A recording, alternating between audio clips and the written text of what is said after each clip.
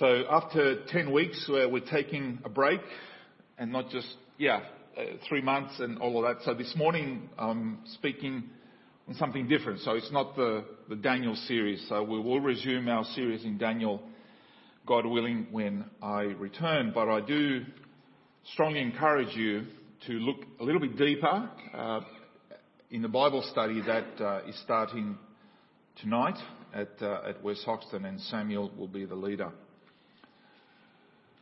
A new kingdom from John chapter 12, verses 12 to 19. As you can imagine, during this time, 2,000 years ago, there was a lot of momentum that already had been building up to this point as Jesus enters Jerusalem, which was going to kick off that eventful final week in which he was going to, by the end of it, he was going to give his life and then rise again from the dead. So as we all know, things will get a lot worse for Jesus before they got better on that glorious Sunday morning. As Jesus made specific preparations for that final week, there is fervour, there is excitement that has been building up for a number of years. John tells us the next day the great crowd that had come for the festival heard that Jesus was on his way to Jerusalem, so they took palm branches and went out to meet him, and they were shouting.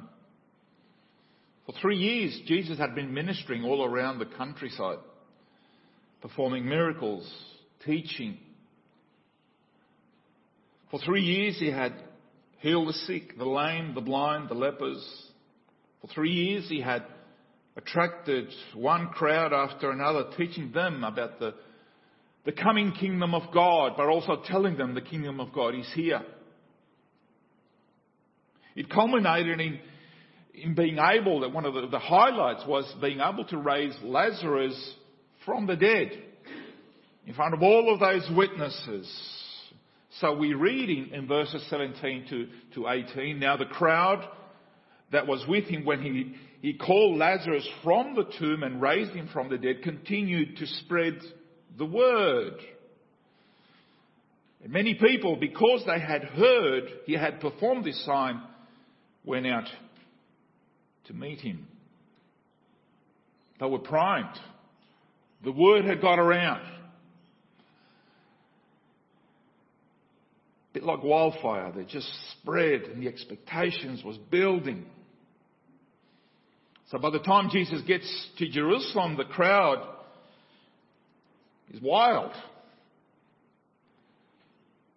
Unlike any other occasion that when he came to Jerusalem, in the other times he was sort of just coming here and coming there. He was able to sneak in and not draw a lot of attention. He didn't want to draw a lot of attention in his previous 3.5 years of ministry. But now he was no longer seeking to conceal his authority, his identity, who he was. He had now come to deliberately declare that he was indeed the King of Israel, the Anointed One, the promised Messiah, the Son of Man, the one who had been announced centuries prior by the prophets of God. The fulfillment of the prophecies was here. It was now.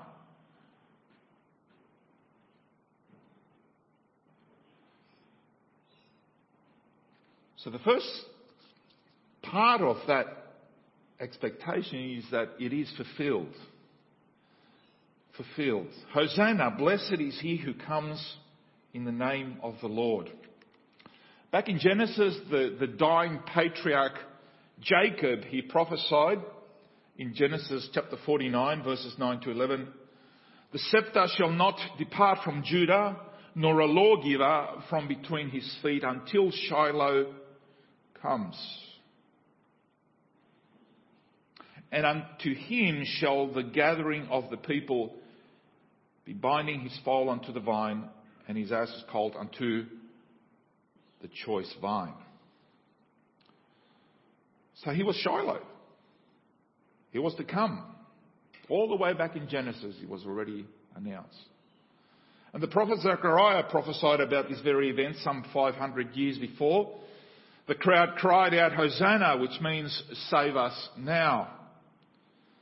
And after Jesus blessed the loaves and the fishes and he fed the thousands, the crowd was so impressed that they wanted to make him king there and then. We read this in John chapter 6 verse 15.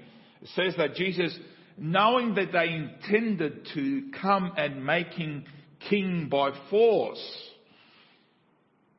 It's not like Jesus was putting his hand up to be king, a political. He withdrew again to a mountain by himself. The thing is that the king that they were expecting, the king that they wanted, wasn't the type of king that Jesus had in mind. That wasn't his purpose.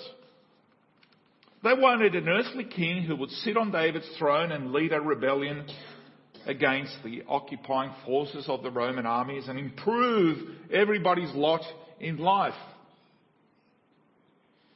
And by all appearances, Jesus was everything you could hope for in a leader. He was charismatic, he was decisive, he was powerful, healing the wounded, raising the dead even.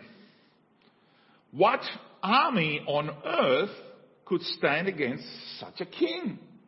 A soldier gets killed in battle, or you just raise him up again? How good is that?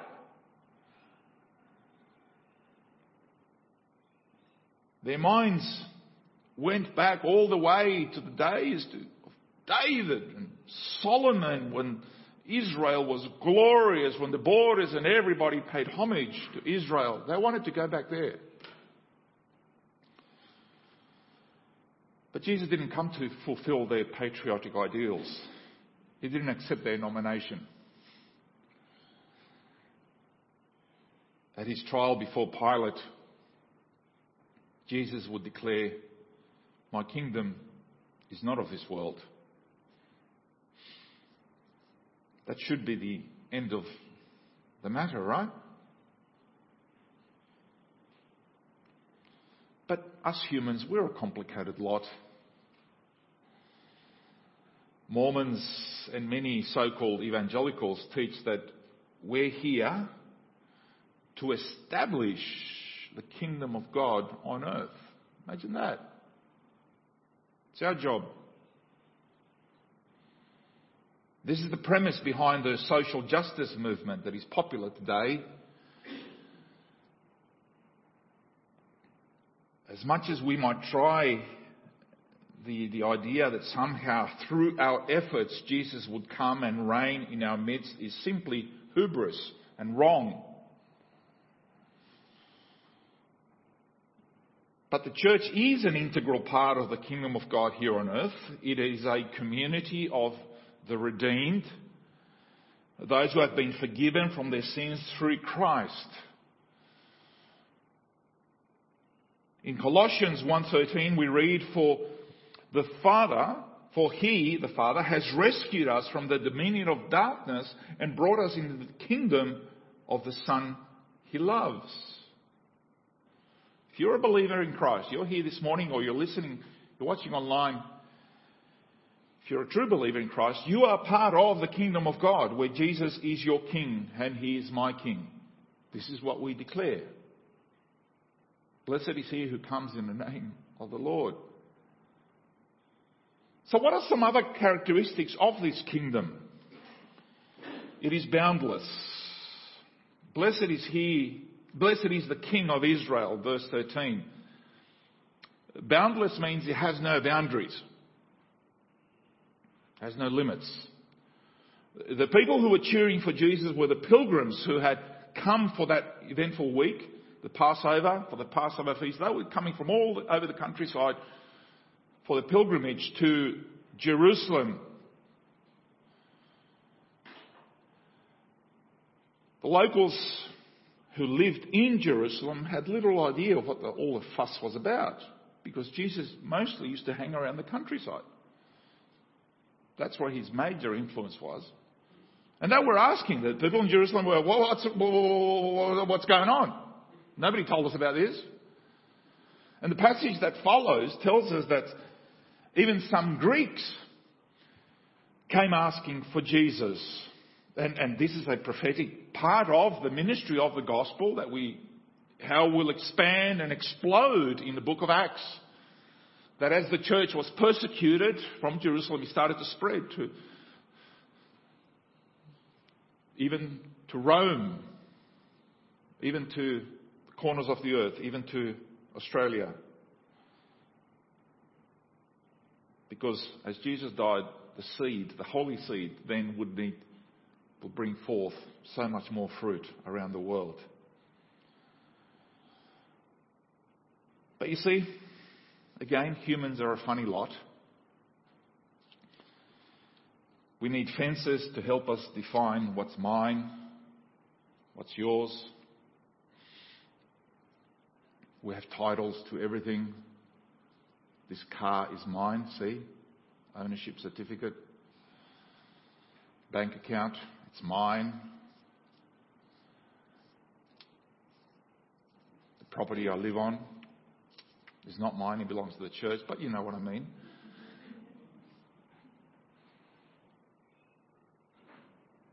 We like fences, we like ownership of stuff.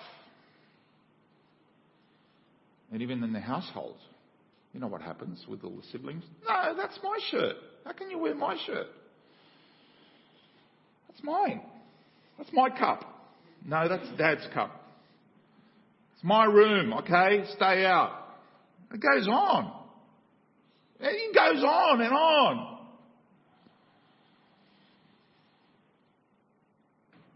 And then it expands because then the boundaries, the title, all this stuff is whether you're in or you are out. And this is the way that the Israelites, the Jews, this is the way that they pretty much define God's kingdom. They want to define boundaries. And more than that, more seriously, you had racial boundaries. There were the Jews, and then there was the Gentiles. And there was the division between men and women.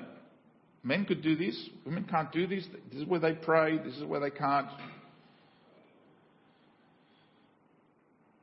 So if Jesus were to create a physical kingdom with earthly boundaries, it would have certainly limited the capacity of his kingdom. If Jesus simply followed the format that was what people expected, right? But the new Israel doesn't have such boundaries, doesn't have those limitations. It was the people of God under a new covenant where there was no limitation of language or tribe or colour of skin or education level, whether you're rich or poor or political persuasion, whatever it was, there was neither male nor female. We're all one in Christ. And that's so hard to understand.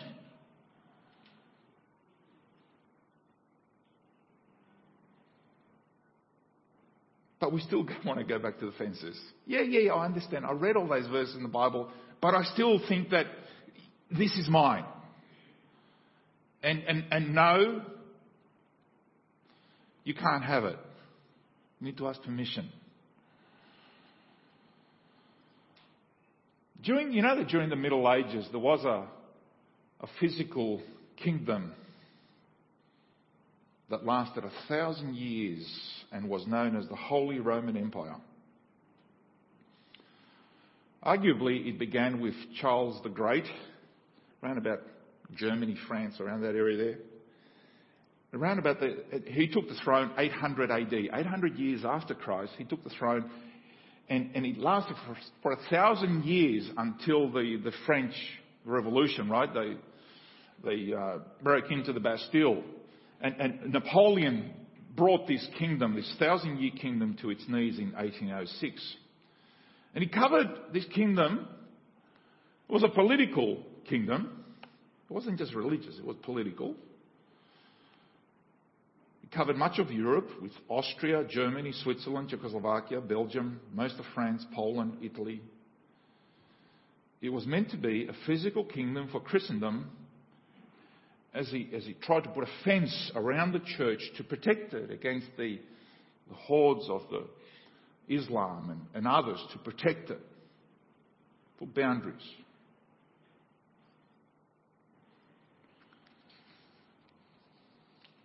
Let me ask you, is that what the church should look like? Is that the type of influence we want to exercise in our political system, in our country?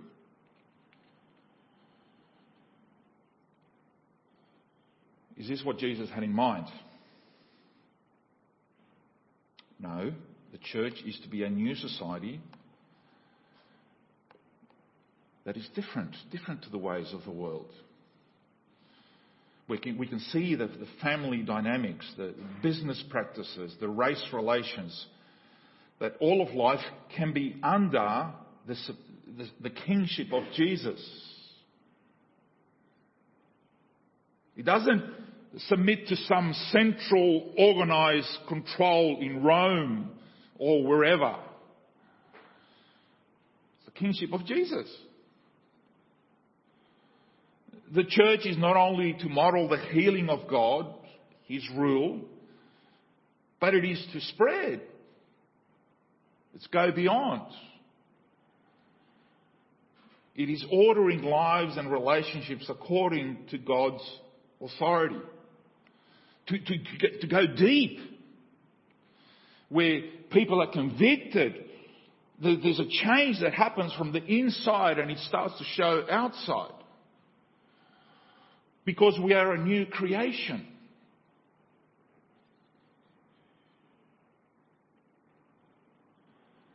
And there's ample historical evidence that nations who have based their laws, their constitutions, on God's word and continue to do so have fared much better than those who have moved away from God. That's exactly what is happening today. We're moving away from that. So again, let me just say it, the church doesn't need a fence around it. There is no need for walls to protect it. Jesus said, "On this rock I will build my church, and the gates of hell shall not prevail against it." He didn't say, "On this rock I will build my walls, and we're just going to build really strong walls so nobody can attack us." No, in fact, the church is actually, it's a force. It's actually, they're the ones who are storming the gates of hell.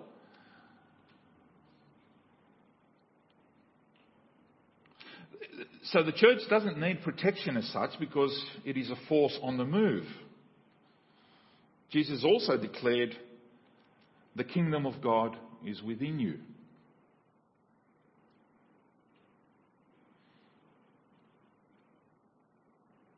This means that as God's child, wherever you go, God's kingdom goes with you. From the innocent to the frail, there is no overt display of power. It is simple. It is who we are. And no worldly kingdom has the power to stand against that. As Christians, we're being tortured and mauled by lions and spent years incarcerated for injustices because of who they were, because they would not bow down to Caesar. They could not break them because the kingdom of God was within them. And as they killed more Christians, the church grew more and more and more. They could not stop it.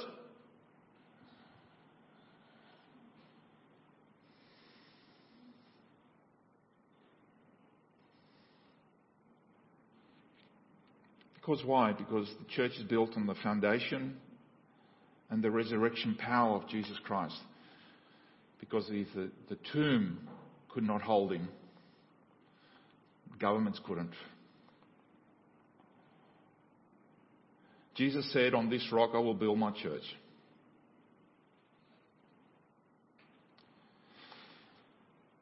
And he meant it.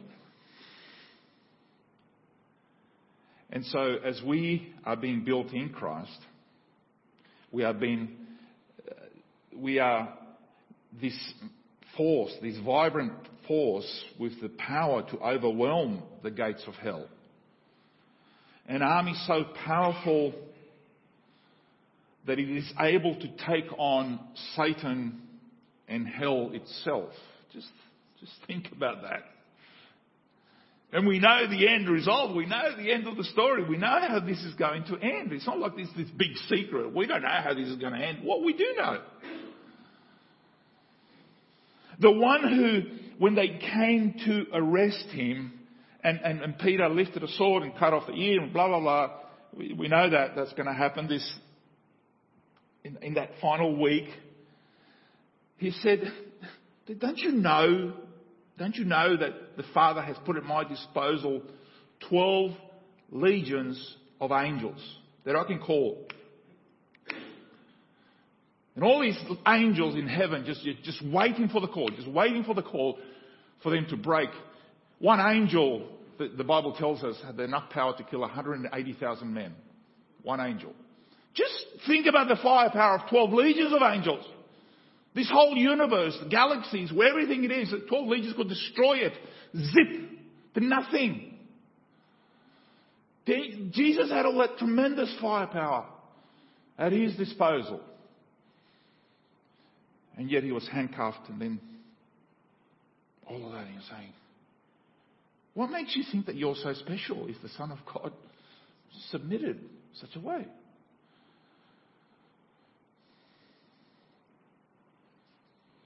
Because there is no kingdom in the universe that can stand against the kingdom of God. Because the kingdom of God is not limited to physical boundaries. His worship and the proclamation of his gospel is not restricted to these walls. Even if they take everything here away from us, even if the authorities come and close us down, his kingdom will not stop. It will not fail. Even if we have to meet in jail or behind closed doors, under a tree, wherever it is. Guess what is happening right now in many parts of the world? It's exactly what is happening. And the kingdom of God is spreading.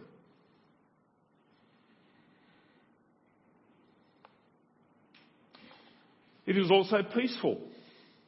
Do not be afraid, daughter of Zion. See, your king is coming, seated on a donkey's colt. As we have been looking in our series in Daniel, worldly physical kingdoms, they have their time because God in his sovereignty allows them to reign for a time. They come, they rise, they fall, another one takes their place, and so on and so forth. That's the way it's going because God in his sovereignty allows them. And even though they don't know, they're actually carrying out God's objectives. And as these kingdoms, whoever they may be, they conquer new territory, then they have to spend a lot of power and a lot of money to defend and control the boundaries that the territory that they've just conquered. There's a lot of maintenance that goes on. And it's through fear and terror that they, anybody that rebels, you just cut off their necks, right? Because you need to put down any uprising. Now, 4 generations before Jesus lived, there was a good man. He wasn't a bad man. He was a good man named Judah Maccabee. He was upset that the Syrians trashed the city of Jerusalem. So he rallied an army of Jewish men and fought the Syrians. And in 163 BC, he entered Jerusalem riding on a big stallion. The people waved palm branches and cheered, "Hosanna, blessed is he who comes in the name of the Lord." Judah was their hero. And many thought at the time that he was in fact the Jewish Messiah. And when they entered the city, they cleaned out the temple, burned incense, offered sacrifices, and lit a huge menorah that burned for 8 days. To this day, the Jews celebrate the 8 days of the Festival of Lights, also known as Hanukkah, to celebrate this accomplishment. Unfortunately, soon after this fanfare, Judah was killed in a battle. There goes their Messiah.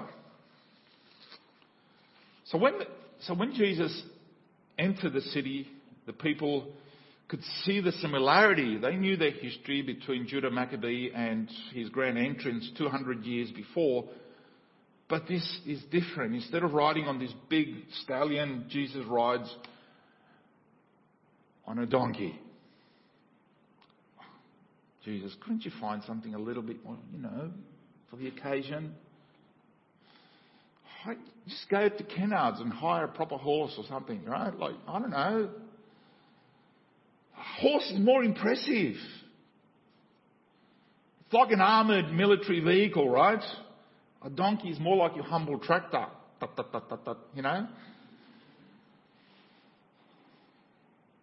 And Jesus chose a donkey because his kingdom was not about force, about coercion. It was peace and hard work. Humility.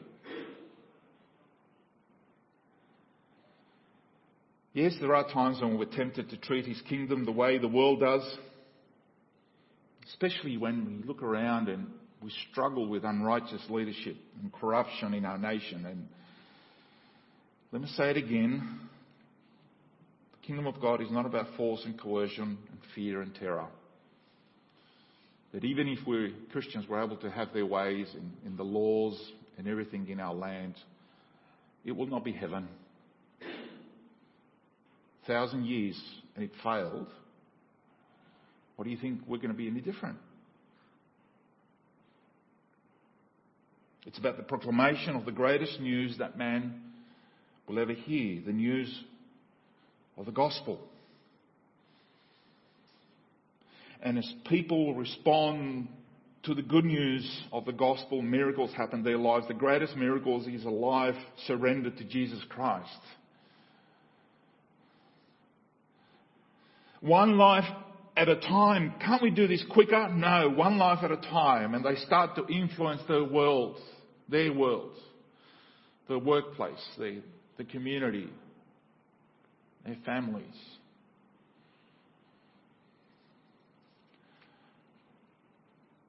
But this kingdom is also mysterious. Verse 16, at first his disciples did not understand this. Only after Jesus was glorified did they realise that these things had been written about him and that these things had been done to him. So there's a couple of things that his disciples and Jesus' followers, including us, since then really struggle to understand. Firstly, the nature of sacrifice. That although it had all the appearances of this triumphal entry, triumphalism was not in Jesus' thoughts. Yes, he was coming as king, but not to receive a throne. He was coming in tears to pronounce judgment upon the nation. And we read this in Luke's Gospel. We read that in Luke 19 verse 41, and when he drew near the city and saw the city, he wept over it. Well, that's a bit of a counter anticlimactic, right? Come on, be happy. When he came over the brow of the mountain, and Jerusalem is on a hill, so he comes down from one and goes into the other. The city spread there, he teared up. Rather than rejoicing in the acclamation of the multitude and soaking it all in, he was actually weeping for what would happen to that place in a few years. He knew it, he could see it. He was God. Weeping for the individuals and weeping for the nation who would reject him. Oh, how many times I wish to gather you as a hen gathers the chicks, but you would not. You just refused. At one moment, when the crowds were cheering to have him made king,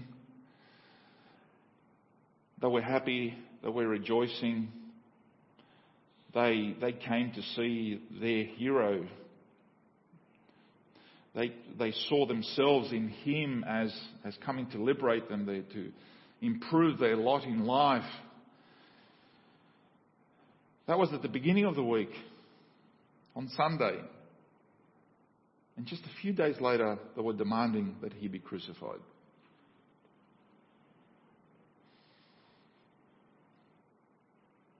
The crowds. Right? How they shift. I thought you liked me. Well, a few years after the end of the Second World War, Winston Churchill was visiting the US in 1952, about 7 years after the end of the Second World War, right?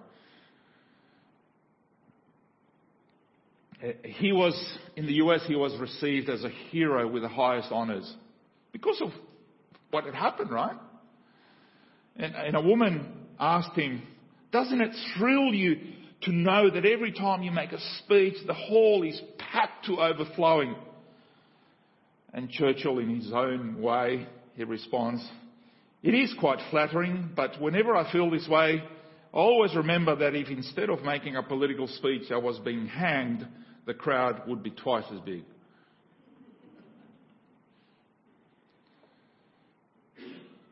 He should know.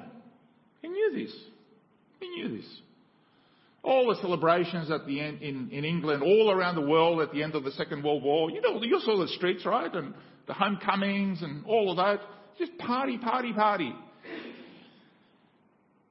Because soon after leading Britain and the Allies to an incredible victory in 1945, he was ousted in an election that same year.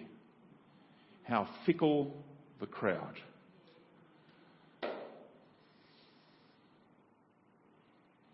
And I recognise myself in that fickle crowd, oddly enough. I struggle to follow the Australian cricket team when they're not winning. It's not just that, but my interest in cricket diminishes according to how our cricket team fares. Right? That's how fickle I am. And many follow Jesus in the same way. When we hear of revivals and, people like to talk about revivals, what's happening here and this place and that place, people coming to Jesus and miracles are happening, incredible things everywhere.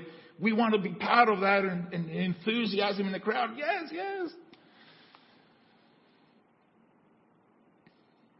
But we slip away when things aren't going our way. When we hear of people being persecuted and jailed. And yet the call is there to persevere through difficulty. Yes, it is exciting to follow Jesus when we're on the podium in the winner's circle, or the accolades and the applause. But when Jesus begins to talk about suffering and sacrifice and perseverance and death, we hesitate. Let me ask you, and I've asked this question before, are we fair weather followers of Jesus? Do you continue to trust him when things get difficult? And when the crowds are no longer cheering for him or for you because you follow him? When the world has gone quiet and the opinion polls change, will you still follow? If your pastor and our church are suddenly accused of hate speech for calling people to repentance and faith in Jesus, will you still tell your friends on social media that this is your home church? Or will you suddenly go quiet? I'm not getting any more likes. I wonder. What's wrong? Maybe you should change the message so I get more friends. That'll do it.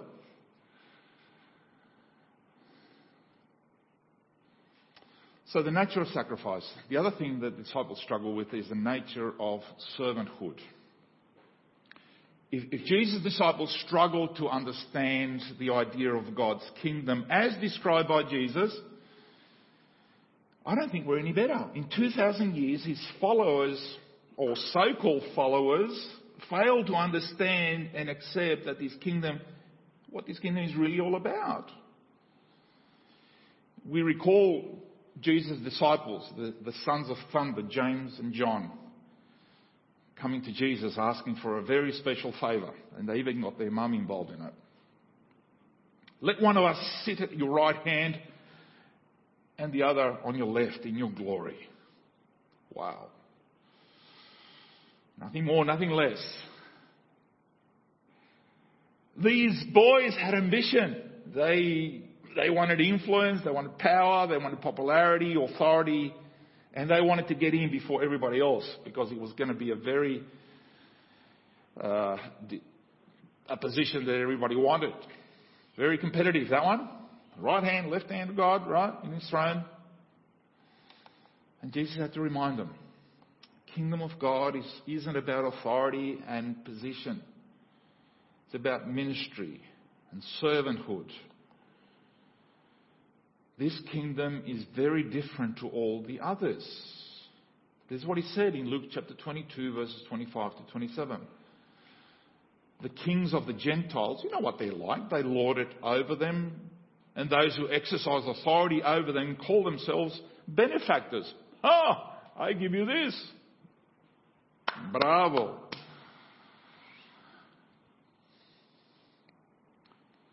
And he said, but you are not like that. Instead, if you think you're the greatest among you should be like the youngest. And the one who rules over you, the one who serves. Look at me. I'm among you as one who serves. That's a really hard lesson to learn.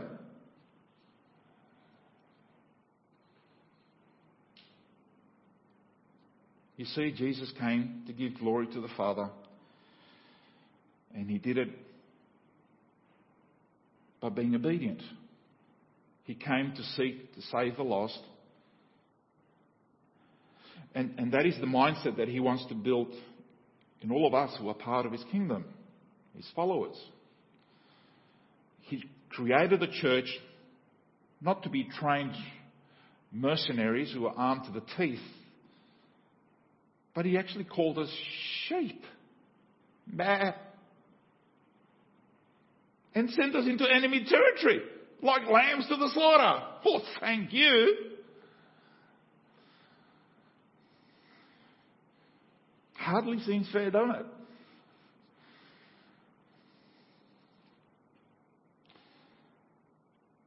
There is no place in the church for people who want control and authority. If that's what you want in the church is not for you. Go and play politics or join the army or something. The church is designed to be a place where everyone serves each other, and ultimately, through that, we are serving him. That's the teamwork. That's the servanthood. That's the type of service that honours God in everything. Church is not about me. It's not even about you. It's about Jesus Christ and the glory due to his name and the mission he has given his church. It's about knowing that in his power, not even the gates of hell will prevail. May God bless us. Amen.